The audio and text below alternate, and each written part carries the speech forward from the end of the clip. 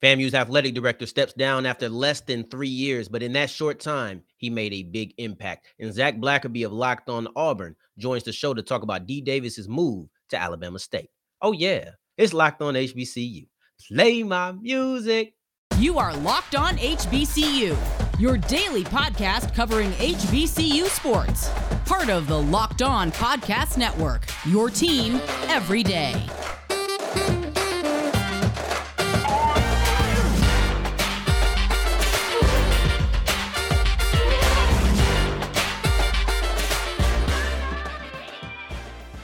What's going on, family? Welcome back to another episode of the Locked On HBCU podcast, your number one daily one-stop shop for everything HBCU athletics, Monday through Friday, part of the Locked On Podcast Network, your team every day. And I, of course, am Darian Gray, a.k.a. the Mouth of the South, Texas Southern alum, and former TSU Herald Sports editor. Thank you for going on this journey with me, making Locked On HBCU your first listen of the day every day. And I want to talk about Florida A&M's athletic director. I almost said new, but I actually mean former athletic director, Courtney Gaucher. And he wasn't at FAMU for a long time. It was almost time for an extension, actually. It was there for less than 3 years, but the impact that he made was felt by everybody, not just a select few, but it felt like the community of Florida A&M really rallied around him and really felt like, man, this guy is the one who could stop the revolving door of athletic directors at this institution. Now, I want to get kind of the elephant out of the room, and some people feel like this could be connected to the Urban Edge Network SWAC situation. I don't know. I don't want to speak on that because that's not fact. I don't want to say that he resigned because of pressure from it. That's not fact. And I'm going to try to stay rooted in the things that actually have happened, have been proven correct thus far. And for that reason, I'm not going to speak on that going forward for this particular issue. So let's just look at what he's done, what he's accomplished. I want to talk about his press release and how he announced his departure. In this quote, he said, "My alignment and core values are very important to me, and there is no secret that we created a transformational student athlete experience second to none that has elevated Florida agricultural and mechanical that will place them on a trajectory beyond my tenure. I am incredibly proud of the work and the people that have done that work in such a short time. We have elevated the program and institutional reputation to a level of new credibility." That's what every athletic director should be trying to do. Listen, creating a transformational student athlete experience that is second to none. First off, you ain't trying to come in second, clearly. But as an athletic director, you're supposed to be taking care of these student athletes, not just on the athletic side of things, but on the student athlete side of it. You have to understand that is all of it. All of that goes into play. So he's done that, and they've done so many things, right? So it's funny because I say that everybody's kind of rallied around him, and it feels like it's in the wake of his resignation. Let's remember, he resigned. He stepped down. He was not fired. He was not let go. It didn't even sound like it was a mutual thing. It sounded as if Gaucher decided, I'm going to step down. Now, it was not a long time. However, when I say that he's connected and he's made an impact, I want to talk about the emotional side first because we don't really talk about that. We just being honest. That's not the side that we typically focus on. And people connected. I'm talking about the baseball coach and Willie Simmons, the football coach, came in and spoke glowingly of him, glowingly of Gaucher, talking about everything that he's done. And the baseball coach has been there for 9 years. So for 9 years, he's went through multiple athletic directors. And for him to speak on that, it's one of those things where, okay, you've been through a lot of these guys. Your opinion really counts for something. And then with Simmons, he talked about a couple of things. And on his personal side, he said that I feel comfortable being a leader. We're going to get to an exact quote from Simmons because I felt like what he said about Gaucher was really one of those things where it put in perspective just how much of an impact that he had on Simmons. But first off, they said Simmons has been being courted by other schools. And Gaucher has made Simmons feel like staying at FAMU is worthwhile. He thanked him for always creating a worthwhile experience. And it kind of, talked about how this guy Simmons is being courted to go elsewhere. And I'm not saying that now he's going to leave. That's not at all. That's not what I'm saying. However, I am saying that he felt so content and comfortable being there because Gaucher has created an environment that makes you want to not go anywhere. Not just simply the relationship he has with Gaucher, but the environment that he created is what has made everybody so comfortable. But let's get into what Simmons said, because this was a quote that I felt was powerful and really spoke highly of not only who Gaucher was at FAMU, but who he can be elsewhere if he does decide to go be an AD some other place. Simmons said, in all my years of working in intercollegiate athletics, I've never witnessed someone who did so much with so little in such a short amount of time. Right there. Doing a lot with a little is already a compliment, but talking about in the time frame that he did it, it just continues going. Let's listen in. Your visionary leadership matched with your genuine care for the welfare of our student athletes make you a generational talent as an athletic director. As we march into the future during the renaissance of Black college athletics, I feel more confident than ever in my ability to lead under your leadership. Now, that was put out before, it was actually put out the day of, but before Gaucher decided to step down. So you'll hear things in there like the last line, I'm excited to lead under your leadership. I believe in my ability, as if it's present. So that was put out just before that. And then he also talked about just the disappointment and the fact that the emotion that Gaucher felt is the same emotion that he and his people felt at the same time at the resignation. It was truly powerful and moving. And you look at it, he's talking about the care for the student athletes, how much he's done in such a little amount of time. There are so many aspects at play here where it's like, no, this guy is great. And if you needed any other glowing representation of what Gaucher was for FAMU, Willie Simmons just called this man a generational talent as an athletic director. I didn't even know we were describing athletic directors as generational talents. I didn't know. But to call him that, I think really goes a long way, and it means a lot. But let's look at exactly what he's done, because he's done a lot as far as betterment of FAMU. But when you say it, you kind of have to bring up the facts behind it. And I want to read it. So I'm going to get my breath together because it's a long list. He's repaired Bragg Stadium. He's renovated the field house. Volleyball, baseball, softball all have new playing fields. The LeBron James partnership, which fitted out the athletic program and the band. And then also he created the Why Not Us series. That's a lot to do in just a few years. I'm talking about repairing the facilities, improving the stadium, giving people new places to play. These are problems and issues that HBCUs have been talking about all the time. And he came in, he stepped in, he took charge, and he helped fix that.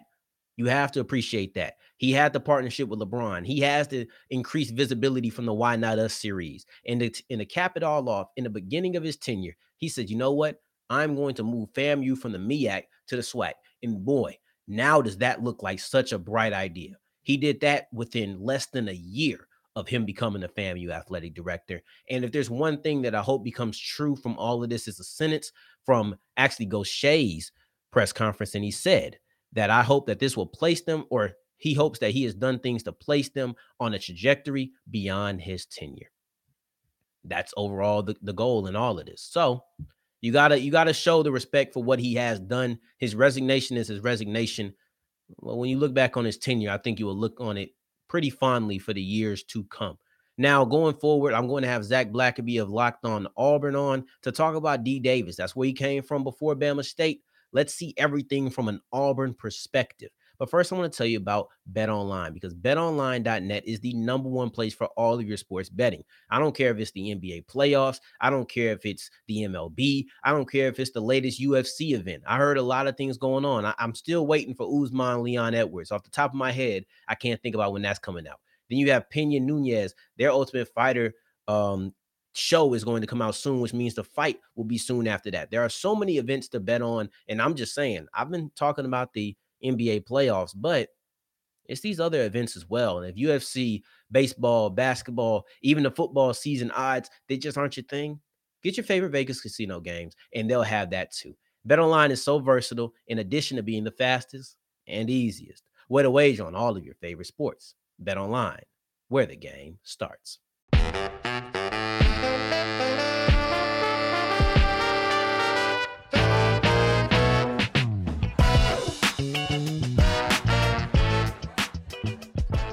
All right, so keep rolling on today's episode of Locked On HBCU. Thank you for making us your first listen of the day every day. And don't forget that we are still going with our Locked On NFL mock draft. You can catch that on our Locked On NFL draft podcast feed and Odyssey, telling you everything as far as who do your local experts think that your favorite team is going to select. Now, who they actually select will be revealed on the Locked On NFL Draft, a live show on April 28th, 29th, and 30th. That'll be on the Locked On NFL YouTube page. Coverage for all 7 rounds. And today I have Locked On Auburn's host, Zach Blackerby, here to talk about exactly what was D. Davis's journey in Auburn all the way to Alabama State.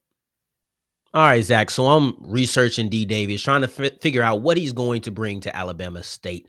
And one of the things that I found the most interesting is that he committed or signed to Auburn when there was no coach. To me, that screams an extreme commitment and loyalty to the program and to the university. Is that something that stayed constant while he was there? Yeah. And, when Auburn fired Gus Malzahn a few weeks before that, there was a lot of panic among Auburn fans like, oh, please do anything to keep D. Davis. And as soon as he signed that dotted line and Auburn's official football account put out like signed in a national letter of intent signed by D. Davis, Auburn fans were so stoked because there was so much promise in this guy, so much athleticism. And so, yeah. And then Brian Harsin gets hired at Auburn a few weeks after that. And he's all about culture and relationships and loyalty. And so myself included in the large part of the Auburn fan base thought that would be rewarded. Yeah. And Darian, I don't know if that ever was. It doesn't really seem like he was ever given a legitimate shot. There were plenty of opportunities late in the season last year, specifically in the bowl game, where it kind of felt like, okay, we're finally going to get to see D. Davis take the field. And it didn't happen. It didn't happen after Bo Nix suffered a season-ending ankle injury. And then TJ Finley was thrust in, and he was limping everywhere. He was clearly injured, but they kept him in instead of putting D in. It was interesting. It was super interesting, and a lot of Auburn fans expected him to transfer. He didn't, once again, showing that loyalty to Auburn.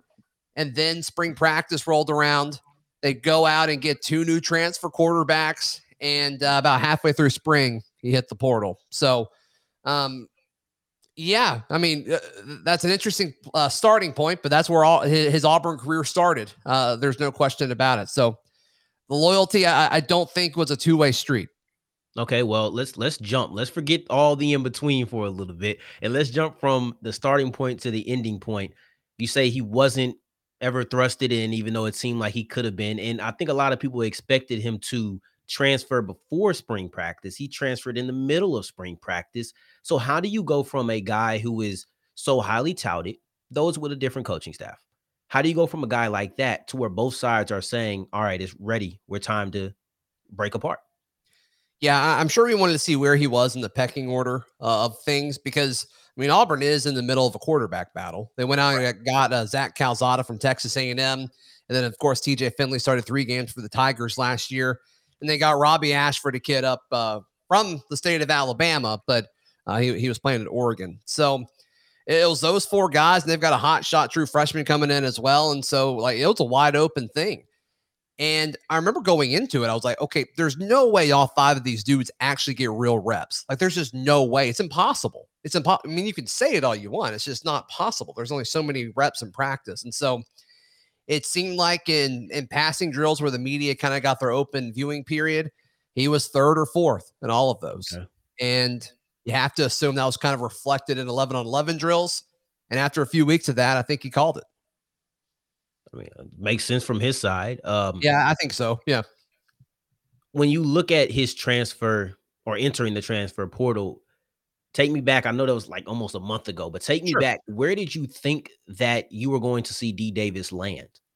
I thought he would go to the Big 12.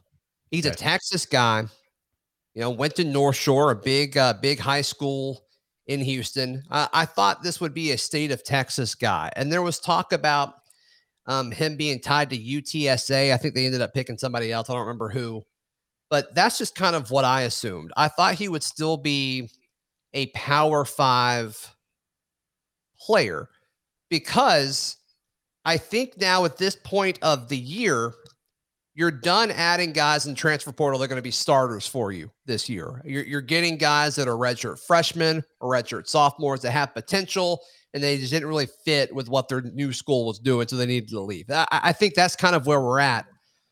So I was surprised when the news broke that it was Alabama State. And it's funny, folks in the Locked On Auburn Discord, Darian, they D likes to be cryptic on social media. And that may have been what some of the issue was with him and Brian Harsin, assuming there was an issue, but Harsin doesn't like that stuff.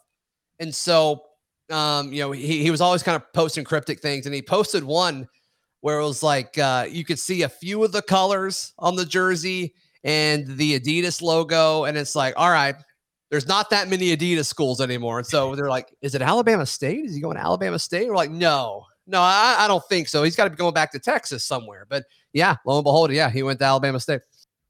D. Davis had an interesting journey to Alabama State. He started off with so much promise at Auburn, but ultimately things just did not work out. We're going to talk about how a lot of that had to deal with the fact he just was not a scheme fit for the new head coach. But first, I want to tell you about Built Bar, because Built Bar is the best protein bar on the market, bar none. I promise you, there are so many flavors to choose from, and to have that many flavors and still have all of the health benefits that it had, I think that is ridiculous. When you look at it, you talk about 17 grams of protein. So the protein is there, 4 grams of sugar, 4 net carbs. So you're not really having the negative effects. You're only having the positive benefits while also having the delicious flavor, because it is covered in chocolate. But if you get the Built Puffs, it's going to be covered in chocolate and marshmallows. Oh my gosh, it sounds so fattening, but for some reason, Built Bar has made it to where it isn't. Still 17 grams of protein, 4 grams of sugar, and 4 net carbs. So make sure that you're going to built.com and using the promo code LOCKED15 for 15% off your offer.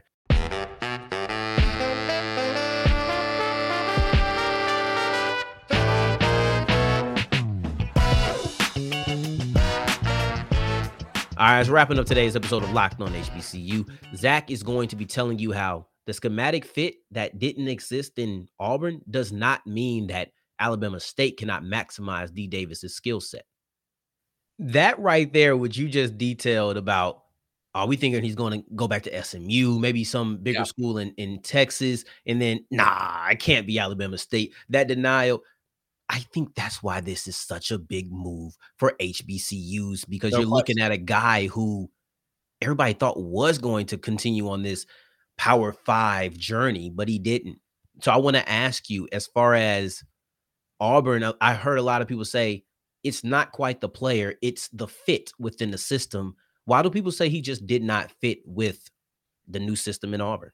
Yeah, so I mean, Gus Malzahn flourished with dual threat quarterbacks, right? Cam Newton and Nick Marshall, and that can be the list. And I think everybody's like, okay, yeah, that's enough. That's enough. 2 national championship appearances with those 2 guys. Brian Harsin is not that. Brian Harsin's quarterbacks, dating back to when he was at Boise, even when he was the OC at Texas, those guys stayed in the pocket. They delivered the football downfield. Sometimes he'd have guys that were athletic enough to extend the play, but they were still just moving around in the pocket. They weren't doing anything with their legs. D. Davis, I mean, he's an electric athlete. I don't think there's any question about that. His highlight tape at North Shore is crazy. It's one of the better ones I've ever seen. Like, seriously, I mean, he is so talented.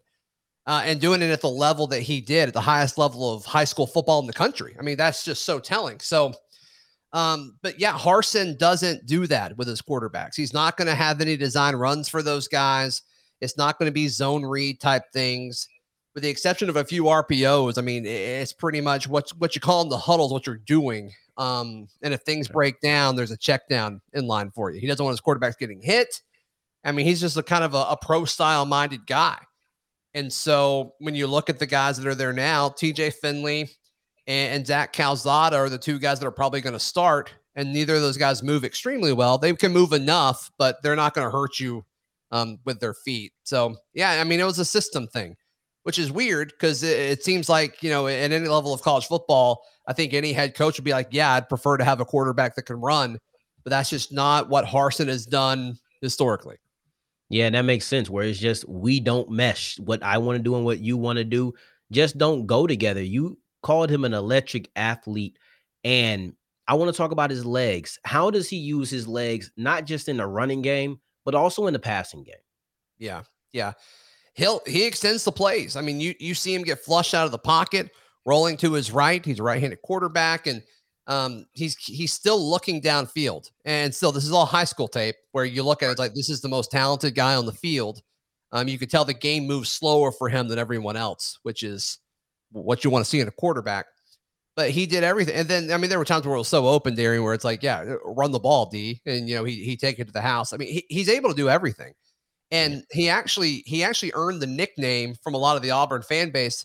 They called him Thick Marshall because he looks similar to Nick Marshall with what Auburn fans saw him do in 2013 and 2014, but it had a little more size to him and was able to take hits in the pocket and stay on his feet and kind of use a little bit more power in his running style, which, I mean, I'm saying all these things, and it's like, why would you not want this guy on his team, on your team? And so I don't think the legs were the issue with his game. I think it's his passing, and I don't think his passing is bad. I just don't think he was ready yet. But I think he will be, and I think he's going to be great at Alabama State. Yeah, and here's the thing, and I think a lot of people understand this is that 95% of players are system guys. You can't just throw Yeah, somebody in any system. You need to mess around and see how are they going to fit. So obviously, fit was a problem in Auburn. right. It's not going to be in Alabama State. I would assume so because they just had him transfer in. How do you maximize D Davis's skill set? Yeah, and if I remember correctly, Alabama State had a dual threat guy last year. Auburn played them, and Alabama State had some players there too. We were kind of prepping, throughout the week, and there's like 5 or 6 dudes. I'm like, I think they could play on Auburn. So, but they had a dual threat situation, and that was something that I remember talking about going into that game. Was like, okay, how does Auburn defense do against a mobile quarterback? And from a scheme standpoint, it's like D Davis is going to fit in great here. I think. I think, and it seems like Alabama State always has a solid running game, and so being able to kind of complement that with a quarterback that can move like D Davis, I mean, the sky's the limit for what they're going to be able to do. Yeah, and I just want to ask you this. This is why I'll have you here. Okay. The idea of spring practices, and I'm a big NFL guy, and you see a lot of joint practices. Why don't we see that more in the collegiate game? Maybe an Alabama State scrimmaging against somebody, maybe an Auburn or an Alabama or an Alabama A&M going against an Auburn or an Alabama or a South Alabama. Why don't we That's see fun. these college schools go against each other in scrimmages? Is it something that prevents it? Yeah, I don't know. I mean, it seems like conf interconference stuff is weird, right? So I would Yeah, assume of there's a course not layer that. of that, and I think when we did the whole COVID year where it's like nobody wanted to play other conferences because everybody wanted their own rules. I think that was kind of part of it, but um, it, Darren, it seems like college coaches are way more paranoid than NFL coaches, right? I mean, it could be a small sample size just based on the guys that I've gotten to cover at Auburn and throughout the SEC, but it just seems like they are just so less open. I mean, you've got guys that won't release depth charts. You've got schools that are like, nope, every practice is closed. Media can't watch the guys stretch. That's too Mm. much. That's too much information. So I would guess it would have something to do with that. Um, is that legitimate?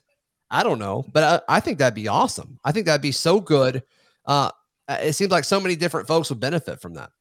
Yeah, I would love to see some FBS, FCS type of Yeah. scrimmages in this where you're not really going against each other. If you're not on the schedule, then hey, let's do it. And it's not as if they're going to be a competitor to you. That's something. Maybe we're progressing in the future. Maybe Locked On Auburn, Locked On HBCU. Let's We get it just came going, brother. together and Yeah.